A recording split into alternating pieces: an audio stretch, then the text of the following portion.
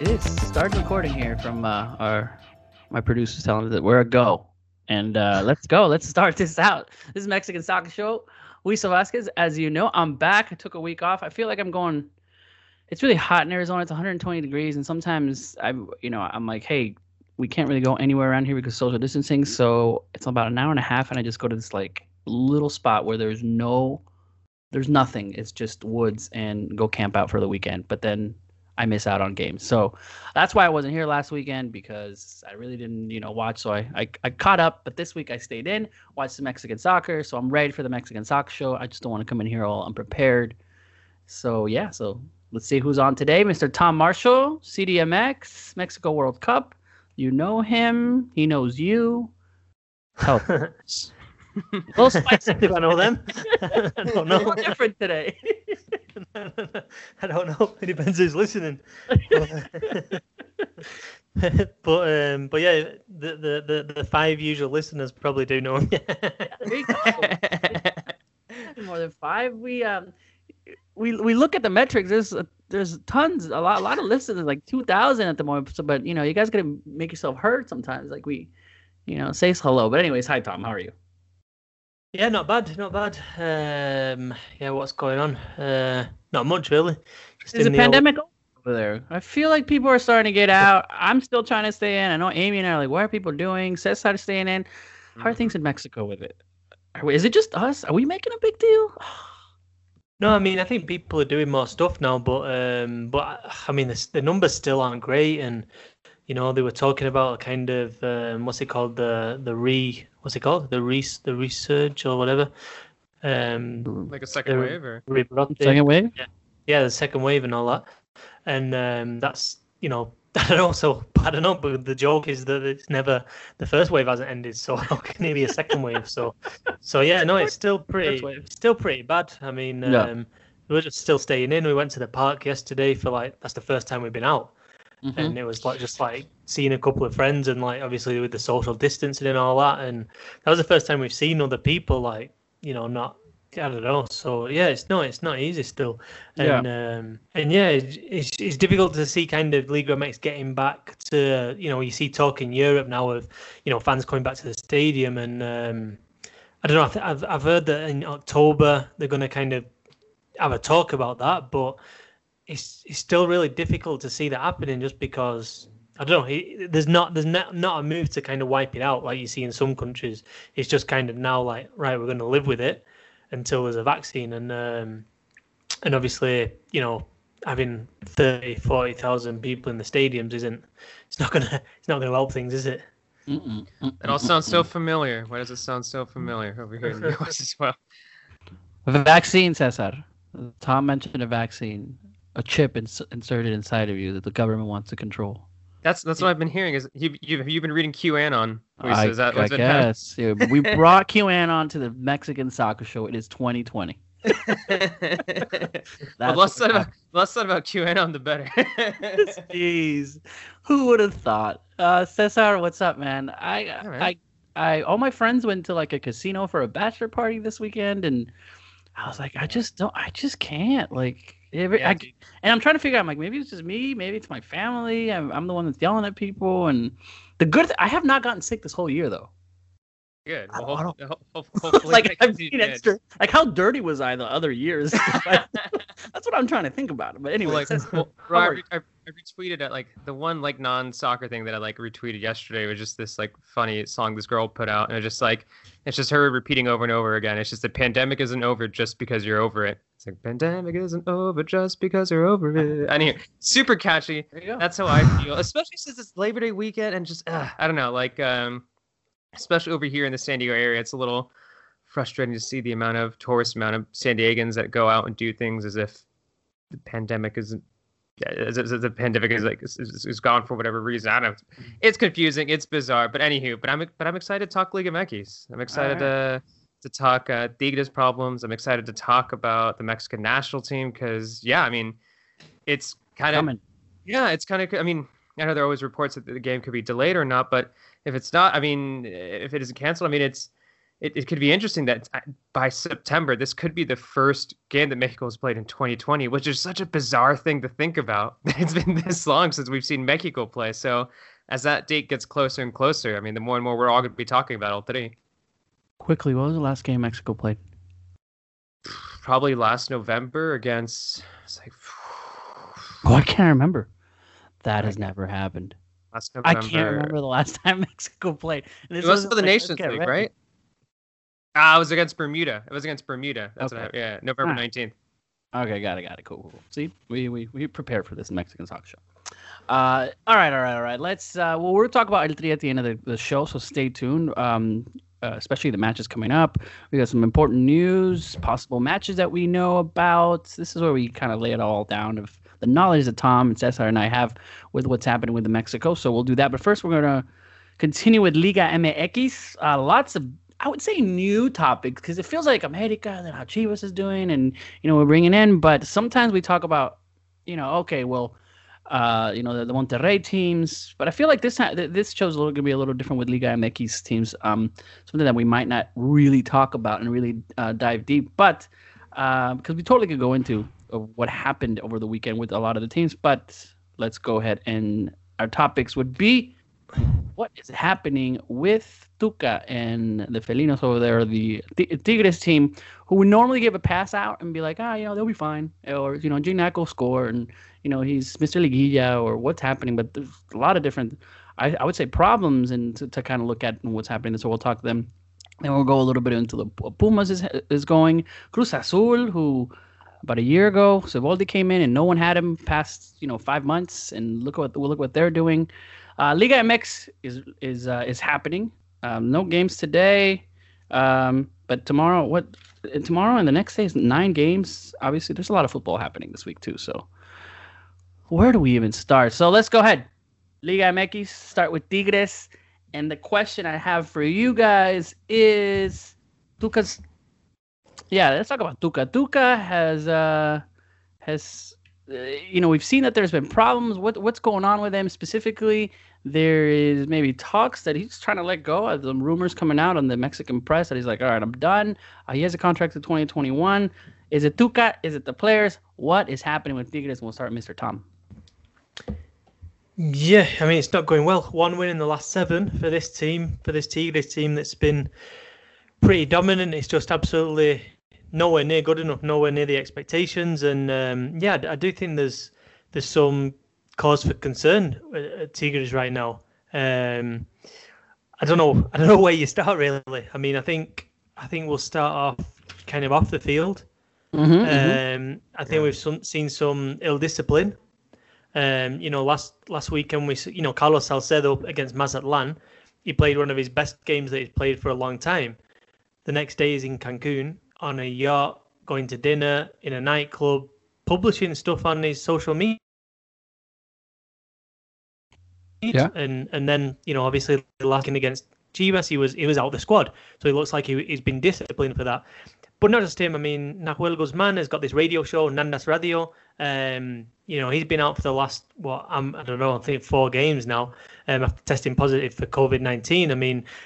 He was doing that radio show, inviting like 20 people to do this show and doing it in close contact with everybody in the middle of a pandemic when the league was already starting. So for me, that's, he's obviously a really smart guy. That was a really stupid thing to do, considering, you can infect your teammates and you can infect, your opponents as well. I think that the same goes with Diego Reyes was seen at Hugo Gonzalez's gathering. He had to clear that up, but then he suddenly is positive as well, so he misses games. So there's a lot of stuff going on the field that isn't, that I don't think it doesn't look good. It certainly doesn't look good in terms. I think we've seen changes as well in the running of the club. We've got Miguel Angel Garza has left, and was that it? Alejandro Rodriguez is back. I think he's 80 years old, and he's now back as like the kind of club president. So I'm not saying that's a reason, but there's stuff going on as well behind the scenes. If you look at the individual games, there's been they've they've conceded goals late, and obviously they would be on a lot more points if they hadn't have done that, and they were in winning position. So I'm not saying it's all kind of a disaster, but even against Chivas, you could argue they were a little bit unlucky with that Carioca red card and the penalty. I'm not saying it was 100% a penalty, but if that gets given as a penalty, and then he looks back at the replay, I think that stays a penalty because it was contact and the ball wasn't won. So I mean, there's that. Then things just they're not clicking. I mean, Gignac has 8 goals from 8 games. I think his expected goals is 5.82. He's had 20 shots on goal all season. So what I'm saying is he's scoring more than goals than kind of you'd expect him to. That he should be scoring from the chances that he's had. He's just looked absolutely brilliant. Like he's on fire. He's full of confidence, and that he really missed playing the game during the kind of off period. But you look at some of the numbers of the people around him, and in terms of expected goals, in terms of players that have had real chances, out of the 8 games, it's 8 games now, there's only one other player with an XG of over 1, who's Vargas. You look at kind of Javier Aquino, just not 2 shots on target for your left winger all season, just 2. And then on the other side, I don't know. There's not enough creation going on in this team. It's very reliant on Gignac right now, and other players haven't kind of stepped up. Obviously, the defensive side is another problem. He just can't seem to find his kind of centre back partnership. Is it Diego Reyes? Is it Mesa? Is it Ayala? Is it Salcedo? I mean, you've got so many choices there that the vast majority of Liga MX clubs would be desperate to have those kind of players. Yeah, definitely. You've got Jesus Dueñas as a left back. For me, he's not a left back. I mean, it just seems you spent so much money on so many players, and you've got a midfielder as a left back, which just to me it seems weird.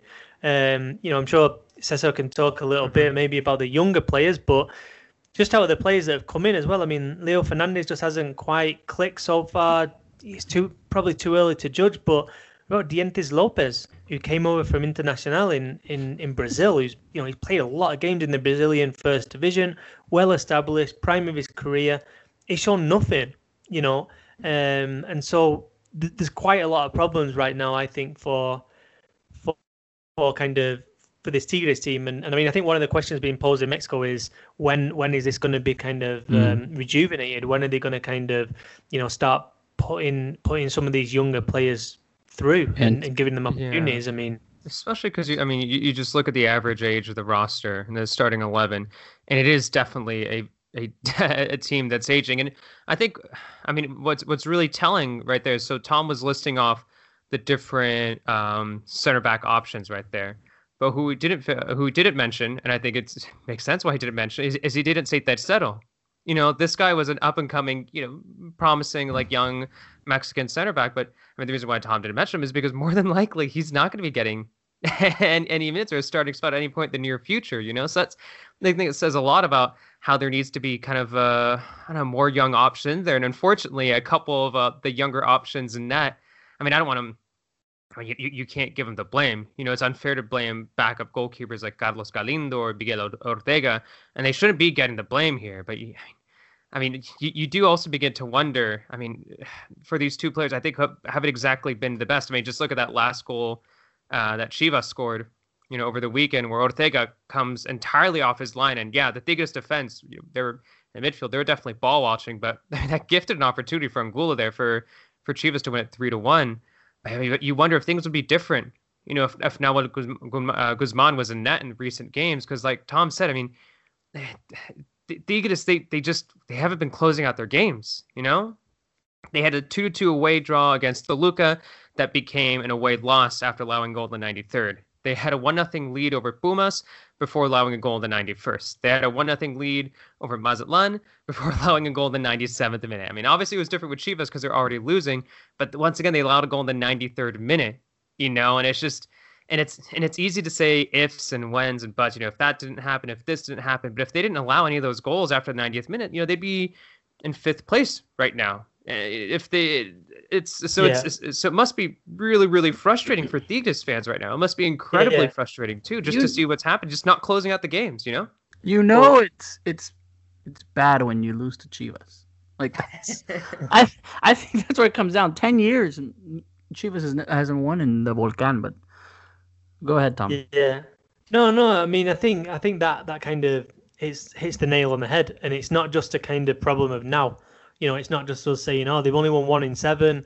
Forget about it." This is an ongoing debate, and I think it's a just debate about Tuca's time in charge. Yeah. On the one side, you've got the titles, you've got this team that's always fighting for the top, and they've done. It's been an amazing period that'll go down in history, absolutely no doubt about it. But sometimes you look at the squad that they've got, and not particularly this year, but certainly over the last few years, maybe 5 years, and when some of these players were more in the prime, and you think, this is the big question mark. Could they have been even better? You know what I mean? I mean, I think the CONCACAF Champions League is always kind of alluded to. Don't mention it. Libertadores.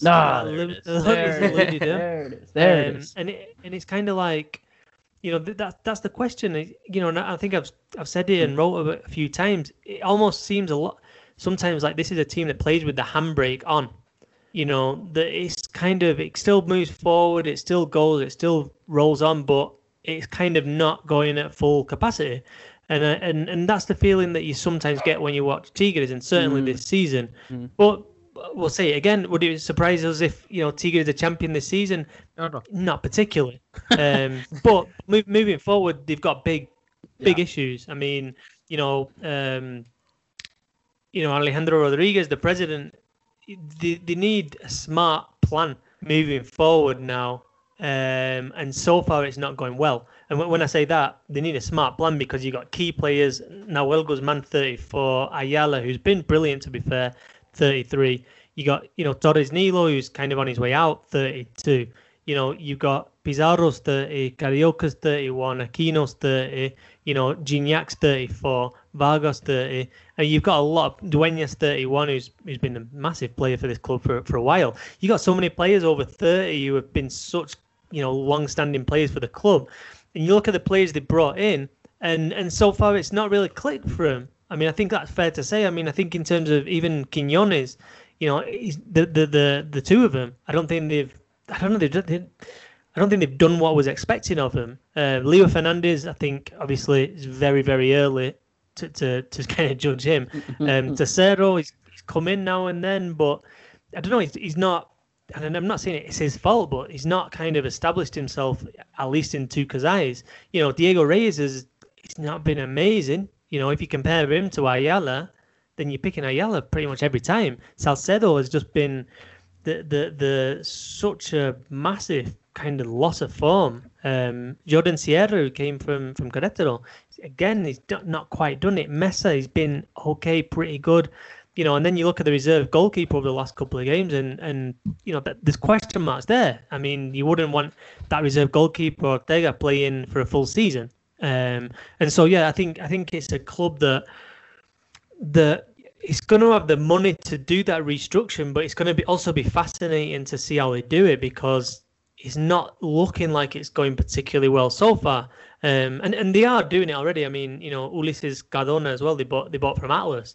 And 21 years old, really bright prospect, 0 minutes. I mean, that's just he's just like Tuca's just kind of going to be playing him in the reserve team and training with him for the next couple of years before they even play. So yeah, it's really interesting. It's an interesting situation at Tigres, and I don't know. It's a kind of an exciting challenge. It is going to be an exciting challenge over the next couple of years to kind of see how this team morphs into something else and see if they can maintain the level that they have over the last, almost decade right now. We really shouldn't overlook that reliance on Gignac either. I mean, Tom brought it up earlier, some of the stats right there, but some additional stats which just says so much about how they're relying on him. I mean, yeah, he leads Tigres in the league with shots so far, 36. That's not surprising. But like Tom mentioned there with Vargas, being next in line for the team when it comes to XG. I mean, when you look at the next Tigres player, when it comes to total shots in the league, it is Vargas with only 8. And if we're looking at in the entire league, that wouldn't even be in the top 45. he'd be ranked 46th with Chicote Calderon and Miguel Layun. And he's a Tigres player with the second most shots this season. So I know Gignac is a target man, but come on, like you can't. That no matter what he does up top, like that's just not a reliable game plan. And Gignac is getting older. What are they going to do? You can't just find a Gignac. A Gignac to Liga MX like situation is like a once in a decade, I feel like, kind of player. You can't easily replace him. So what's the plan B there? What happens if he retires? What happens if he has an injury or drop in form? That's what's worrisome for them. Yeah, no, definitely. I mean, I think they'll have to change to a degree the way they play as well. But yeah, no, I mean, how do you replace all those goals, not just this season, but, going back and just what he's meant to the old club as well, and kind of how he's, put this team on his shoulders as well in certain games at really big moments. I mean, you're watching him as well, and it's hard to believe he's 34 when you see how, just how dominant he's been this season. He just, like I said, I think he's almost like he looks possessed. Like he's absolutely desperate. Just looking at the numbers now, I mean, 8 goals in 8 games this season, but even last season, 20 goals in 29 games. Like he's just like, he's not slowing down. Have we been like, and I mentioned this earlier, it's kind of like, yeah, Tigres will be fine. And maybe this is a whole talk, and I don't want to bring in the Equipo Chico or whatever like that, but I feel that Tom kind of alluded it. They haven't done anything big with what they had, but just because he moved to Ciudad de Mexico, he can say that now. But if I feel like the pressure that being a big team, is always there, demanding from the fans, demanding from all around the country of a team that represents Mexico, right? As much as the top 4 in the history that they have, could it be that because Tigres won a few, had an impressive run in the last 10 years, it's kind of like when they start, well, you kind of just, well, it's Tigres, they'll be fine. And I feel like the pressure from the fans, the pressure from the media, the pressure from everybody that what a big team like Club America or Chivas or even Pumas and Cruz Azul, right? It kind of puts pressure on the leadership, puts pressure on the coach to make sure to keep growing. So I don't know if there's something there. Maybe it's just me rambling on, but I feel like sometimes you get away with it. Yeah. No, I think it's interesting. And I think, everything you said there's, has a degree of validity as well. But I think there's another factor. And I think it's the system. The system in Liga MX. It's just so forgiving. And I mean, even now, you're right. They've won 2 games out of 8 all season. And I've not got the league up right now, but they're in... they're in 11th position now. It doesn't matter. Anybody can still qualify for playoffs. It doesn't matter. Yeah. So Atletico San Luis can still make it. Yeah. No way. Yeah, 100%. I mean, and this is the thing. So specifically with Tigres now in 11th, they've only, to be fair to them, they've only lost two of the 8 games. But is the thing right now? We've got this debate, and we're debating it, and other people in Mexico, other media are. What's the future of this team? Why is it going badly? Is it time to change Tuca? I mean, I think even Tigres fans are asking whether Tuca should be staying on, which is a bit weird. But is the thing now? If you kind of take this and now it's just a straight season, there's no playoffs, just in that alternate reality. And your Tigres now, you're 7 points out off the top with 9 games to go. Like you're really struggling now to kind of get that title. Like it's kind of like you absolutely need to win on your midweek game against away at Leon, who are top of the table, and that all of a sudden becomes a massive game that piles the pressure on. All of a sudden you win that game and you're within maybe 6 points of the lead then. But obviously there isn't that kind of, and we talk about it quite a lot in terms of the players as well. How does it affect the players and stuff like that? I mean, do you have to play on the edge all the time? And I think it's a good example. Tigres is a great example of, you don't have, they can get away with being average for a lot of the season and find a bit of form later on and it's fine. Whereas, I don't know, there's not that scrutiny that there would be, if you say in La Liga, even if you just take away Barcelona and Real Madrid, if Atletico Madrid, if Sevilla, table, then that's crisis for that club. You know what I mean? Halfway through a season, if you're mid-table, it's just not good enough, and big questions start coming up, and there's pressure. So yeah, I do find it interesting to kind of just wonder sometimes what the conversation would be like around Tigres, if they weren't in the playoff spots like they are, because at the end of the day, they're in 11th, they're in the playoff spots. Yeah, that's the most ridiculous thing, isn't it? Is that even there's these Tigres issues. Tommy said they only have one win in their last 7. Or look at them, they only have 2 wins so far this season, and yet, I mean, they're not only in 11th, but if they're for some odd reason, if they're one spot below, they would still be a playoff team. So maybe, who knows? Maybe this is the plan for them. Maybe Tuca was like, you know what, you guys have had a long break. We're not just take it easy. Go party on boats. Go party on boats. Go invite as many people as you want. Invite as many people. We're good. But I mean, I guess it's fascinating because if you were to guess one team that's struggling, that can struggle for quite some time, but can pick things up in the postseason or just the end of the season, it's Tigres, and I forgot who it was. It might have been the status kicks people on Twitter or whatnot. They had a list of, I forget who was posted this, but the Liga MX players with the most playoff goals over the last 5 years. And of course, at the very top, it's Gignac. We know that Gignac really steps up during the playoffs too. So, I mean, maybe we could all say all we want. We could criticize them all we want, but more than likely, they're still going to qualify within the top 12. And more than likely, if we're looking at the recent past, they're going to have a strong finish and potentially finish within the top 4 or top 2 or win it all. Well, we're going to be looking back at this conversation when Tigres wins the whole thing and be like, yeah, it's Liga MX. It's like, yeah, they... And Cesar will still pick Tigres to win it. Hey, man, baby. Yeah, I mean, the conversation has changed quite a lot, because remember when Leo Hernandez came in and we were like, oh my God, this could be brutal. But anyway, yeah, I mean, other teams that I'm sure we're going to talk about now, like Pumas, who came in very little expectations, and then all of a sudden, look at them flying. Yeah. All right, let's just jump into Pumas, and we'll go with. So let's start with Tom. We'll start with Mr. Cesar this time. Pumas, it's a team that we're just seeing there doing the things it's supposed to do, not having lost a single game in second there, with scoring a lot of goals, 15 goals, 7 goals against. Is it time to finally say that Pumas are contenders? Or do we go, well, they couldn't beat Tigres, they couldn't beat Monterrey, they couldn't beat Juarez? Is this just kind of like they're having a lucky season? Let's just wait. I think so. I mean, in late August, mid-August, I guess you could say too, I was thinking, you know what? They're undefeated, but they're getting this 1-1 draw against Juarez. They're getting a 1-1 draw again, another 0-0 draw, another 1-1 draw. So you're thinking all right, maybe they're getting a little bit lucky here. And I know their last 2 opponents weren't exactly the strongest opponents against, Xolos and Puebla. Yeah, and even that Puebla game, though. I feel like they just parked the bus and Puebla's like, we got this. It's Pumas. And then Pumas came back. Sorry, go ahead. I mean, no, it's fine. No, it's fascinating because, I mean, this wasn't like a 2-1 win.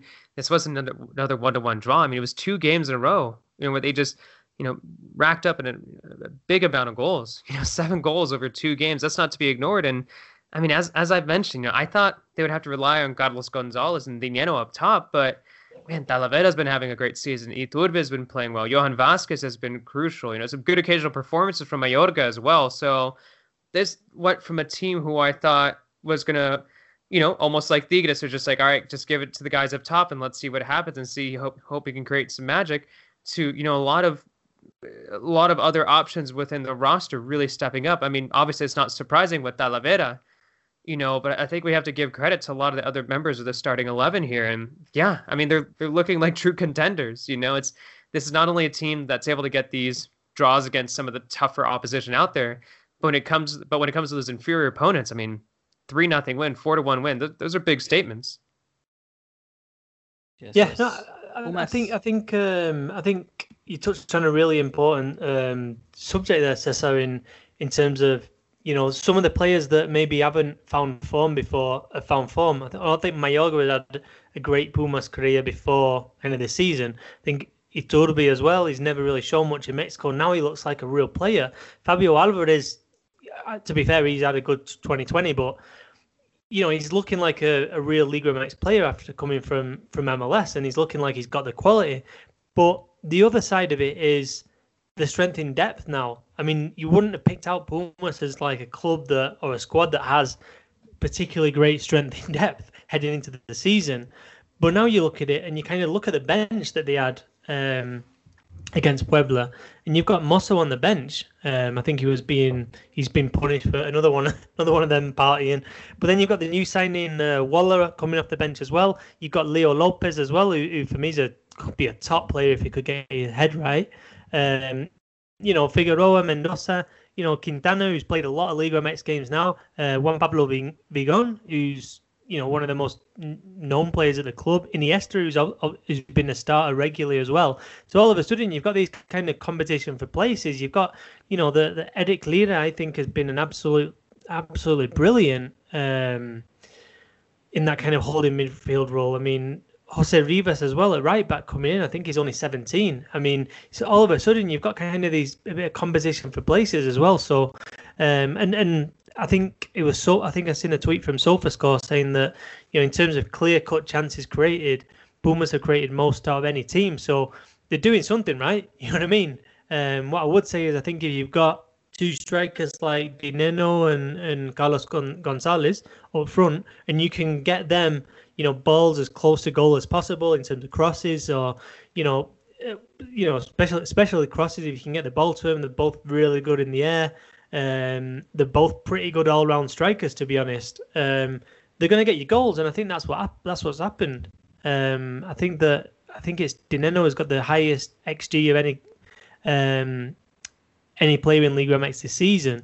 He's getting in the position to score, and he's scoring them. To be fair, I think the XG and the normal goal scored are pretty similar, to be honest. So yeah, I like this Pumas team. I do think they're going to struggle at some point. I don't think they're good enough to win a title. But yeah, I think they've really I think they've got a plan. I think they've got a way of playing. They've got a plan of how they want to carry it out. And I feel like there's a lot of there's a kind of really good spirit within the camp.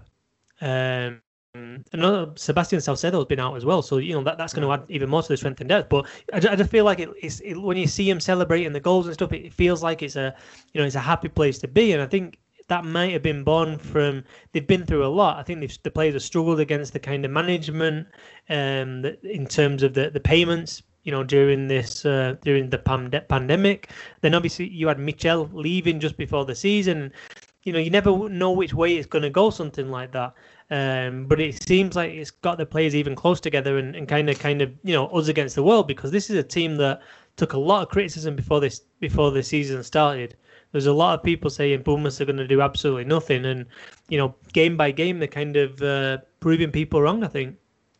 Especially with, really quickly, when I was looking at, some of the players that left, when I saw that Pablo Barrera was leaving, who actually, he was doing all right with them. When you saw that Malcoro was leaving, in my mind, I was like, all right, those are two pretty important figures there and experienced figures there, like extremely experienced, that are now leaving the team. So I thought, I was like, what, Pumas might struggle here. I thought it might not be able to take charge in the midfield. But yeah, no, Pumas have definitely proved me wrong. That's for sure. They definitely proved me wrong so far in this season.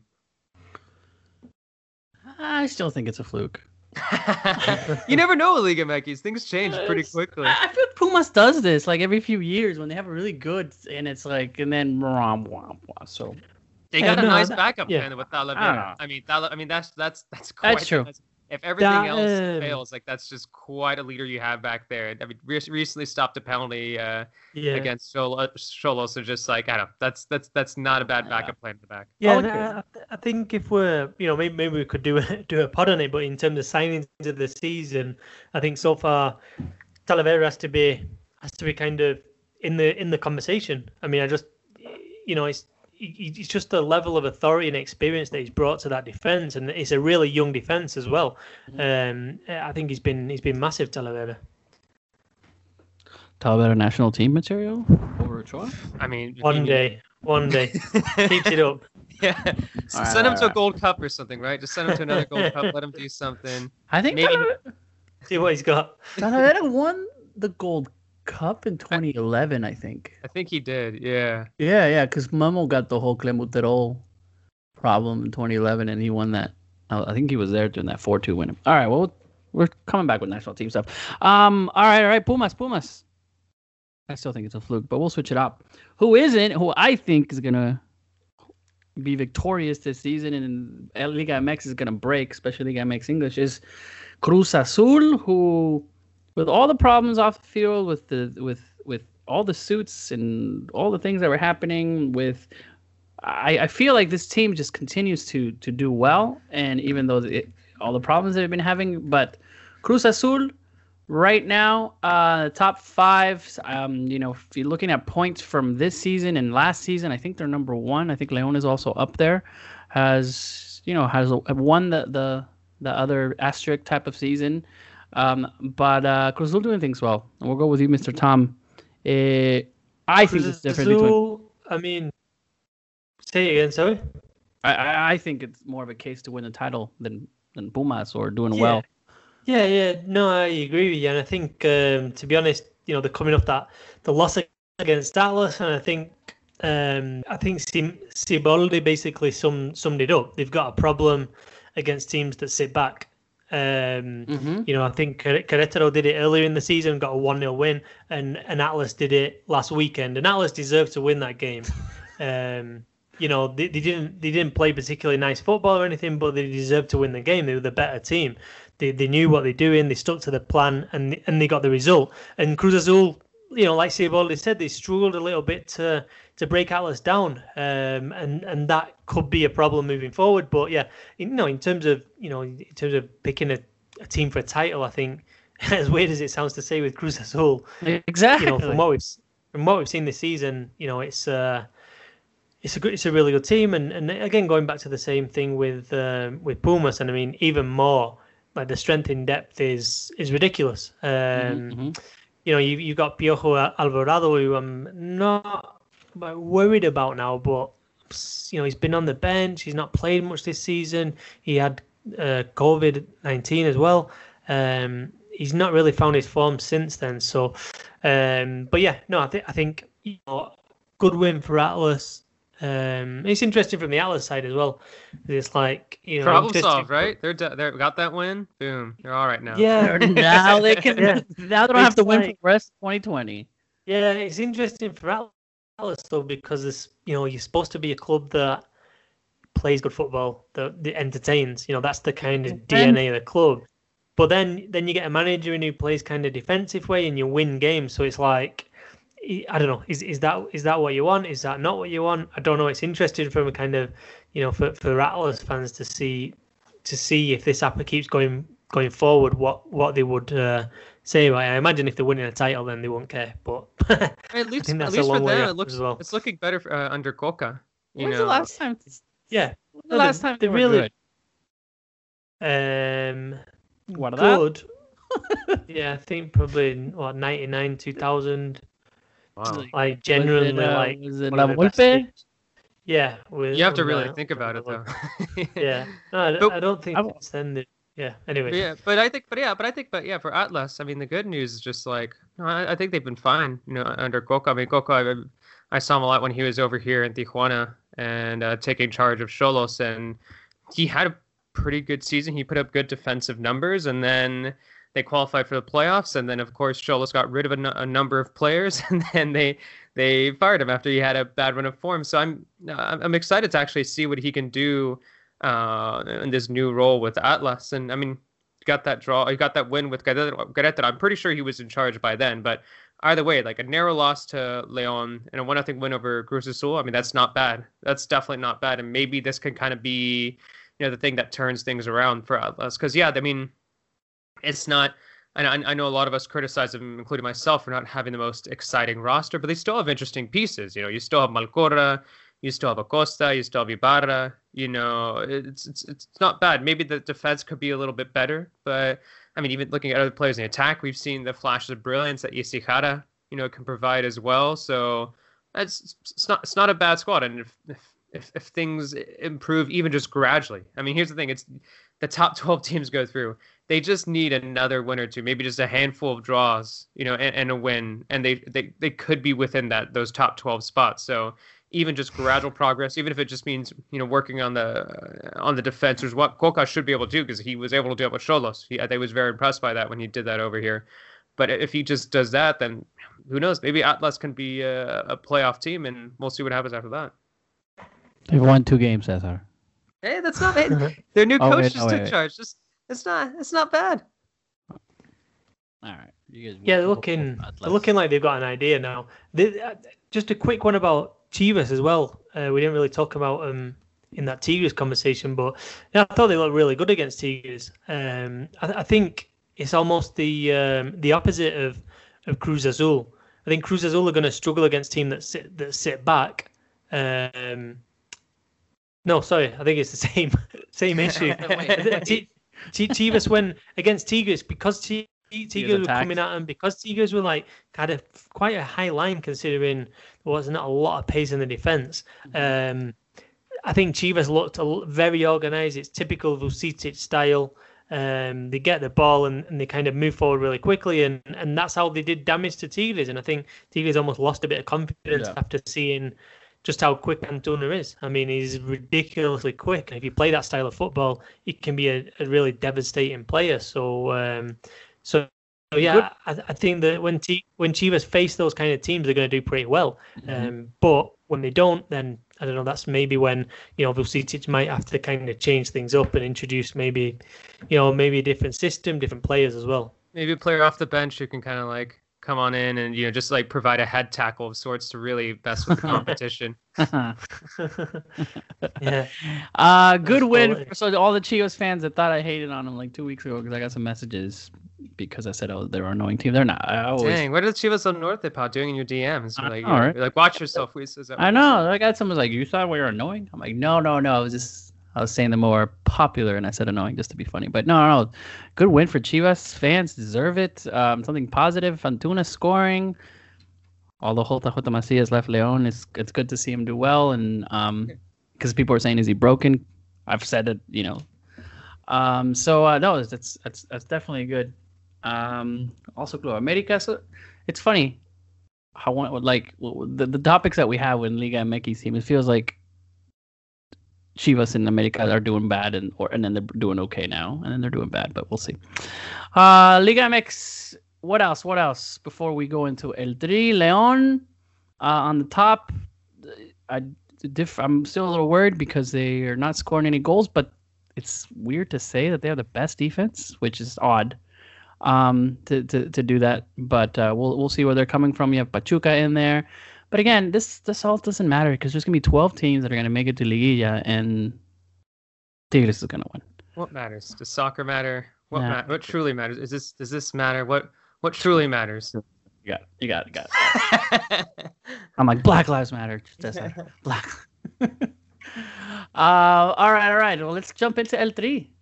National team. We left it at the end. If you made it this far, congratulations. We're talking about La Selección. We'll be playing against Costa Rica, and I keep checking to see if this game's going to be rescheduled. There was a player like 3 weeks ago. Tom, I was going to message you on this. So who is in Belgium? God, I just forgot his name. Belgian people. Gouveia? Yeah. No, is it Gouveia? Was a player? Yeah. Or maybe Gouveia. Somebody said something that like the game was canceled. The Holland game. A player said it, and I'll send it to you. No. They were. It was last week. I've not heard anything since, but they were. I think the Mexican Federation were trying to get confirmation about the rules in the Netherlands to confirm 100% they can travel and don't have to undergo quarantine. I think that was the issue, but I've not heard anything about it since. So I assume that it's gone okay. I assume they don't have to. But yeah, I mean, it does seem kind of. I'm not gonna lie, it does seem kind of crazy to have these international dates right now and to be traveling all over. I mean, there's something a bit weird about it. You know what I mean? Because you still got a lot of cases in Liga MX coming out, and then you only need one player on that plane. I don't know, I'm sounding really negative now, but anyways, yeah, national team. Yay! That's Yay. game. Then there's a Costa Rican federation. The last thing I got from sources is saying that there's like regulations that the teams making sure when they go to Mexico and they have to look at that what they're going to do, and hopefully it doesn't get canceled. So I think still everything's up in the air, but let's hope. I don't know if it's hope, because if they're not supposed to be playing, they shouldn't be playing. But Liga, I mean, Mexico at the end of this month, and then they go to Holland to play and then I believe there might be another game around there against I think Japan was the latest. I heard Oceania, a team from Oceania, which New Zealand or Australia. He had New Zealand first, but then I think the latest was Japan. It could be Japan. And then I'm hearing there might be a fourth game another game in November. So this is if you're still listening to us. So there's in Europe another game in Europe that they might be able to do, like a big game. Yeah. So we'll see. All right, but let's talk about the Costa Rican game again. We're gonna be seeing Costa Rica, U.S. a lot in the next year and a half. Specifically, this is going to be, as we all know, there's no Europeans that are going to travel. This is all going to be an in-house Mexico type of team. So don't expect the Europeos to make it because of COVID. But it'd be interesting to see who, not only who takes the leadership, but what are the youngsters that are going to come in. And I think that's a topic of discussion. Tom, if you haven't, and all you listeners, if you haven't clicked on Tom's next 5 players that could be called up, this is a pretty good article. And Cesar is always keen on looking at the youngsters. But will we see a lot of surprises in this, or is this not that going to be like, no, let's stick with the people that work? Because here comes some. Well, I guess they're not important games, but here comes a very, very heavy schedule for the national team next year. So what do you guys see? Go, Cesar, what do you reckon? I mean, I think when you consider the long list of games you're going to have in 2021, which are going to be official competitions, I think now when you're looking at this game against Costa Rica, in which you could potentially look at some Liga MX talent, thought they should 100% be looking at some fringe options. You should be 100% looking at some up and coming options, because it's not like points are going to be on the line, especially, against a team like Costa Rica and the Estadio Azteca. I think you have an opportunity to give some young players some minutes. I mean, Tom has an interesting list that he has, which includes actually one older player too who hasn't had a call up, which I think we've all been calling for. I think it's Rafa Baca, who's 30 years old from Cruz Azul. But so other players. I mean, I think Tom's going to go through some players on his list, but I think some other interesting figures that aren't on his list. I think Jose Reyes from Cruz Azul. I mean, maybe it might be a little too early from him, but still, I've been pretty impressed with what he's done for a team like Cruz Azul. I think an interesting name, too. I mean, I talked about this with Tom before, but Avion Ramirez with León, who I completely forgot about. I completely forgot about him until he came back this season. I mean, he's 24, so he's a little bit older, but he hasn't started in the last 2 games, but I think he's been fantastic for them, playing as a right back, as a winger. I think he had an excellent work rate. But to eventually go over to Tom's list, I think one player that stands out to me from Tom's list, just because I've been keeping an eye on him, because he's been playing for Xolos, is Victor Guzman. And no, not that Victor Guzman, different Victor Guzman.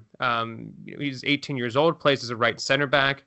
I mean, he's made the occasional mistakes that have hurt Xolos this season. I mean, that's for sure. But I mean, he's only 18 years old. You can see he's got a lot of potential there. He's very, very confident for his age. He always seems to be providing like plenty of tackles and actually pretty important when it comes to long number of passes that he provides in the build-up. And obviously he's involved in youth national team setup too. So I think those are some of the more interesting names. But for me, I'd be pretty excited to see Victor Guzman being given an opportunity here.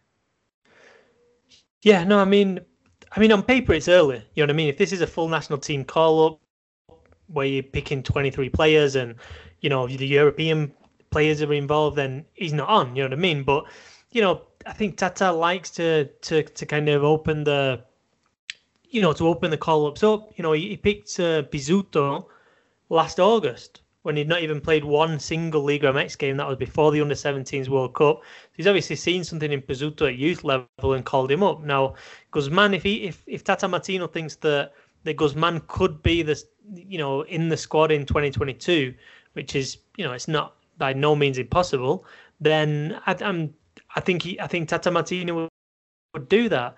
I mean the list that I put out is also players that have not made the debut. So there are quite a few other players who have kind of, they played a few minutes here and there. I think Johan Vazquez, I think Sepulveda as well at Chivas have already got, they've already got minutes. There's quite a few of those kind of players. The Macias, obviously, Alexis Vega at Chivas as well. Cordoba. These players who kind of over the last in kind of 2019, 2020, they got those kind of opportunities. So these guys that I'm picking are ones that, and even Iran Mier, who could well be in the squad as well. He's already got minutes at full national team level. So there's a lot of players who have already got minutes behind him. Adrian Mora as well. He didn't play well in his last appearance for Toluca, but he's a big physical centre back, left-footed. He could well be of interest as well. But I think the obvious one out of all the players is Beltran at Chivas. He's just such a well-rounded central midfielder in terms of, he gets his tackles in, he wins the ball back, he's good at harassing the opposition, but when he's on the ball, he's so technically gifted in kind of tight spaces. He plays really well between the lines. He kind of, technically is good. He's got a good passing range, and I think he's almost a definite to be in there. I mean, he's missed a few games because of the coronavirus as well, but yeah, I mean, I think his only weakness is basically physically he's not very big, and obviously his aerial game isn't great either. So I think he's kind of a player who, I can't imagine him not being in. And it's kind of exciting when you put him and kind of Carlos Rodriguez, for example, in the midfield. It could be pretty exciting. I think Santiago Jimenez as well. Sometimes I watch him and you think you're not completely convinced, but I think he's got all the attributes to become a top striker. That doesn't mean he's definitely going to become one, but he's pretty quick. His physique's good. His movement's good. He does kind of press pretty well as well. And I think at 19 years old, if you're starting for Cruz Azul, I don't know. Even that in itself tells you that this is a guy who kind of who's already going to be kind of, getting the attention for the national team. Obviously you've got Raul and Chicharito, who we don't know what's going to happen with him. Then you've got Macias. You've got Henry Martin, who just continues. I mean, it's been ridiculous, but his goal ratio for America is ridiculous. He's going to be the new Oribe Peralta. And it's just like, he's not the guy. He's not exactly like the youngest guy on the team, but he's probably just be like, for the rest of his Liga MX career, is be scoring like 5 to 10 goals per season. Yeah, it's normally how it's been in the national team, though. Before the Chicharitos and like that golden generation, it was the Borghettis who were late in their career. The Oribe Peralta. I felt like it always happened that way. Yeah, no, definitely, and I don't know. I can't tell if he's that good, but I think he is. You know what I mean? It's kind of like. I think he's not that good. He's not that good. What does he do? And then he just scores a lot of goals. And when you think about it, he's pretty good with his back to goal. He involves others. He's not tall or anything, but he's strong. He's got a low center of gravity. He holds the ball well. I don't know. Then you've got other players as well. Lalo Aguirre. I think he's done really well at Santos. I think Alexis Vega will be back as well, as long as the kind of the disciplinary stuff doesn't get on top of him. and yeah, so I think Rafa Baca as well. I mean, I don't know. I'm not saying he's 100% international quality, but I don't think any player has got higher pass percentage completion rate this season than Baca. That Cruz Azul midfield, Siboldi has lots of options, but Baca's held his place. Baca's there. I think he shields the defense really well. He uses the ball intelligently. It might not be the right time for him. His boat might have kind of sailed already, but yeah, I thought it was worth putting in there because out of the players who kind of haven't got any caps at all, he's probably the most established in Liga MX. And then I think the other interesting one's is the goalkeeper position because again, if you're picking your 23, I don't think these players get in, but you've got Acevedo at Santos who started really well, and you've got Malagon as well at Necaxa who's kind of carried on from what he showed at Morelia and looks to be a really good goalkeeper as well. So you've got two young goalkeepers as well that will Tata Martino want to have a look at either of them? I mean, Ochoa and Orozco has kind of been his two, and then you've got Hugo Gonzalez, and then you've got Raul Cota, who you think, is he going to kind of pick those two as well, or is he going to kind of, is now the time to bring in another option, bring in a younger goalkeeper to have a look at? And I just think with Malagon, I think Tata Martino he praised Guedes Morelia team a lot. He was like, they're the best team, they play the best football in Liga MX. And I think part of that was the way they played out the back, and I think part of that was Malagon and the way he kind of distributes the ball. So I don't know, I'm just kind of putting things together. And I think maybe Malagon is just a bit ahead of Acevedo, but we'll see. There have been numerous reports too. I feel like some people I think it was like Ruben Rodriguez from like Fox has talked about Malagon potentially getting call up too, because I feel like so it looks like there's maybe like a decent chance that he gets the call up, and he's done all right. I mean, not I don't know, not the most exciting goalkeeper out there, but yeah, I mean, he's still fairly young, and I know it's good to see like young Mexican goalkeepers like getting minutes. So I don't know, it'd be interesting to see him being given a call up. Do you guys think that this is, and I don't know, I haven't been excited, maybe because of the quarantine, but I feel as far as youngsters and as far as players in Liga MX, like when I'm looking at what, all the names that you guys are saying and all the minutes that they're getting, it's like, this is going to be really good. Like, I hope that they do get a ton of minutes, and I feel like the Europeans, the list is dwindling, it's getting smaller, but the youngsters that are actually getting minutes, that are playing, and that are coming in Liga MX, I feel like this is probably one of the best Liga MX squads that we've had in a while, if it all works well. I mean, maybe, I don't know, maybe Tom will have a little bit more of an unbiased lens here, but I feel like every single time, like, there's like a list of like up and coming young Mexican players, I'm like, all right, here we go. This is it. This is the generation. And I feel like we've been talking about that for quite some time. But I mean, no, but I agree. I mean, these guys are actually playing in Liga MX and they're getting minutes and they're doing something in the teams. And before, I felt like they're winning, sub-17 World Cups. Some of them are going to Europe when they're young. And I'm not saying, knocking them off, because they're giving us the, where we're at in world rankings and the World Cups and all that. But as far as Liga MX talent, from the youngsters to what we have now, I feel as if we can really we have a really competitive squad, and then sprinkling the Europeos. It was like Europeos and then sprinkling Liga MX.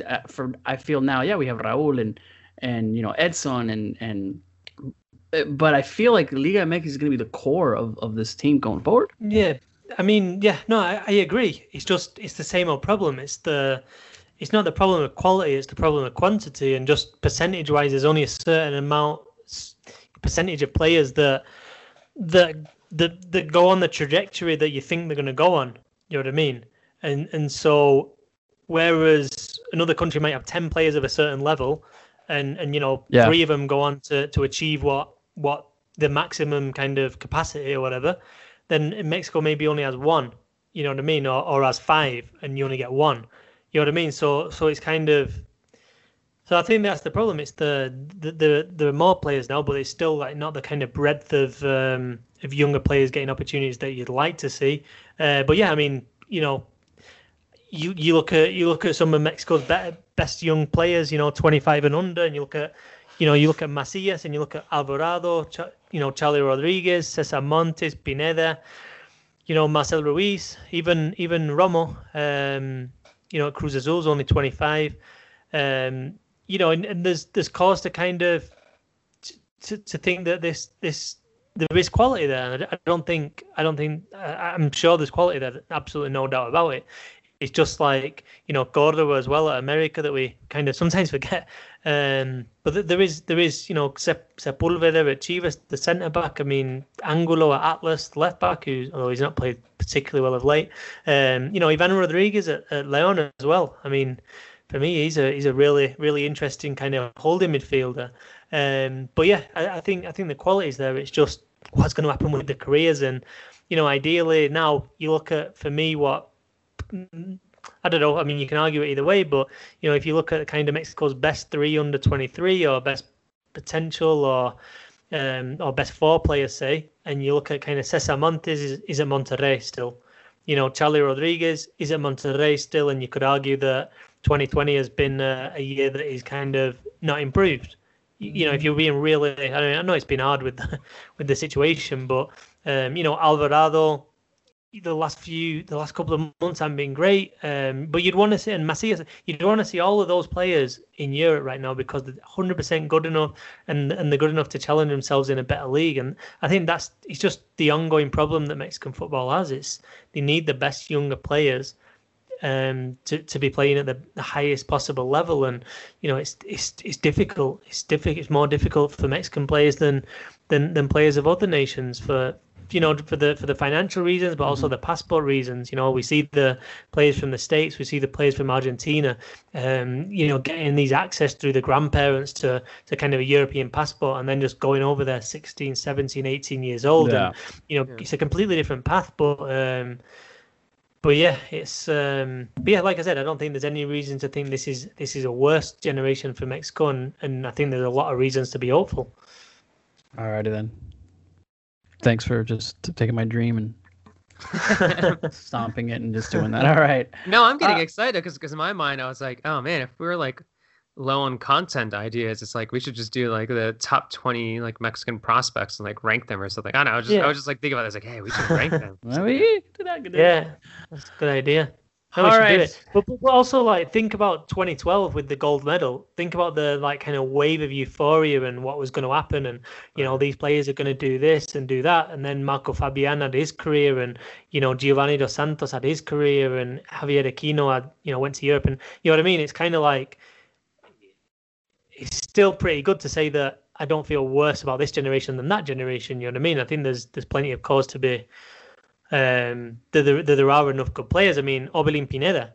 I mean, I kind of started to write him off, and this season, all of a sudden, he looks like his old self again, and he's just such a brilliant player. Mm-hmm. We just need as many of those kind of players as possible who have massive talent ceilings to make the most out of it, and that's got to be the hope with Tata Martino.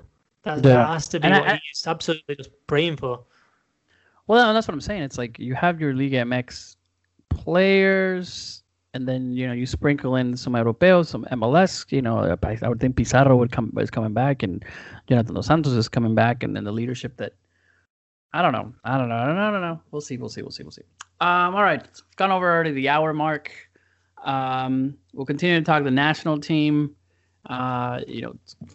We'll continue to keep an eye on to see if any games get canceled. There was Gerardo Arteaga who said something that the game in Holland got canceled that no one picked up on it, and I didn't want to tweet it because I didn't want it to be kind of crazy. It was funny because I was like, if I tweet it, what if everyone tweets it and then the game doesn't happen? So I'm not going to tweet it. But now we're saying the pod. We just talked. Was it we get like 1,000, 2,000 listeners? Now it's 1,000, 2,000 people who do it. There you go. Well, you guys don't ever tweet anything at us, so they'll still stay secret. They'll stay secret because I figure there's a lot of people that don't even have Twitter that are on Mexican Soccer Show, and they're like, every time you tell us to shout out, we don't. We have Instagram, and our Instagram is awesome, done all by Miss Amy Lopez, who's doing an awesome job. So if you have Instagram, follow us on Mexican Soccer Show. But guys, great show. A lot of different topics, just really in depth on teams that we normally don't talk. That we talk about Tigres, but going into Pumas, going into Cruz Azul, a little bit of Chivas there and there. We talked about Atlas. Like, come on, we spread the love. Except Atlético San Luis and maybe Monarcas, we don't really talk about a lot. So we'll see. All right, because they don't even exist now. Mazatlan. What are teams that? Yeah, all right. Managerial change as well. I think Paco Palencia might be on the ropes there from reports, and change at Necaxa. Poncho Sosa out and Profe Cruz is back. Back of the net. Liga MX is gonna be Liga. It's gonna Liga MX. Okay, guys. Well, that'll do it for the Mexican Soccer Show. Any other topics? Anything else mentioning Mexicans abroad? No. We normally go into. I mean, what do you want to talk about? Like Hector Moreno's minutes that he got like for Al Hassad or whatever?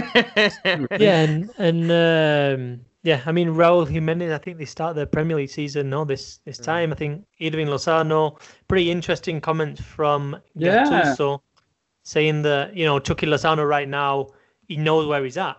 I think Gattuso said Lozano thought he was in PSV. Sometimes he thought he was back in Mexico, but I think this preseason he's looked like he knows he's at Napoli. He's a big European club, so that was positive, and I'm kind of excited, really excited about seeing Lozano this season. I think it's gonna make or break him this season, and I don't know. I'll always back Lozano to do it because throughout his career he's always stepped up when the challenge is is great that's in front of him. So I'm really looking forward to it.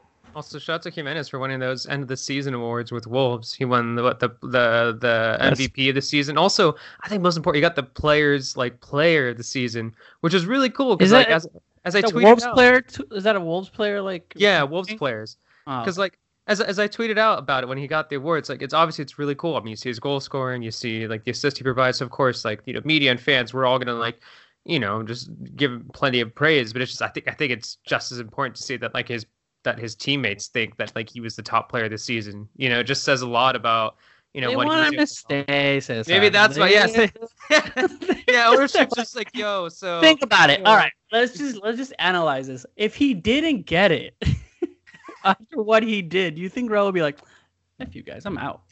The management ownership was like, so we know you're about to write an Adama Traore. We saw that you wrote an Adama Traore. You gotta give players player to Raul Jimenez. We want to say. Jota was got it. Traore, we could. All right, guys. National teams we talked about Liga MX, some Mexicans abroad. Thank you all. Keep listening. A special thanks to our producer Amy who puts us all together. And shout out to Adriana, who's I was going through her Instagram, and she's got a lot of either bug bites or something's happening. So Adriana, I don't know what it is. Bugs holding her back. I don't know. I don't think it's bug bites. I think it's something else. Medicine is on the way. All I know is that I'm like, the medicine got there? I hope she's okay. I don't know if it's maybe a rash or something. Adriana, if you listen this far, the podcast, hope everything's okay. We'll get you on the show soon. All right, guys. Well, that's it. Liga MX, Mexican Talk Show, Mexicans Abroad. This is Wiso signing out. Tom, Cesar, thank you very much. Y hasta la próxima.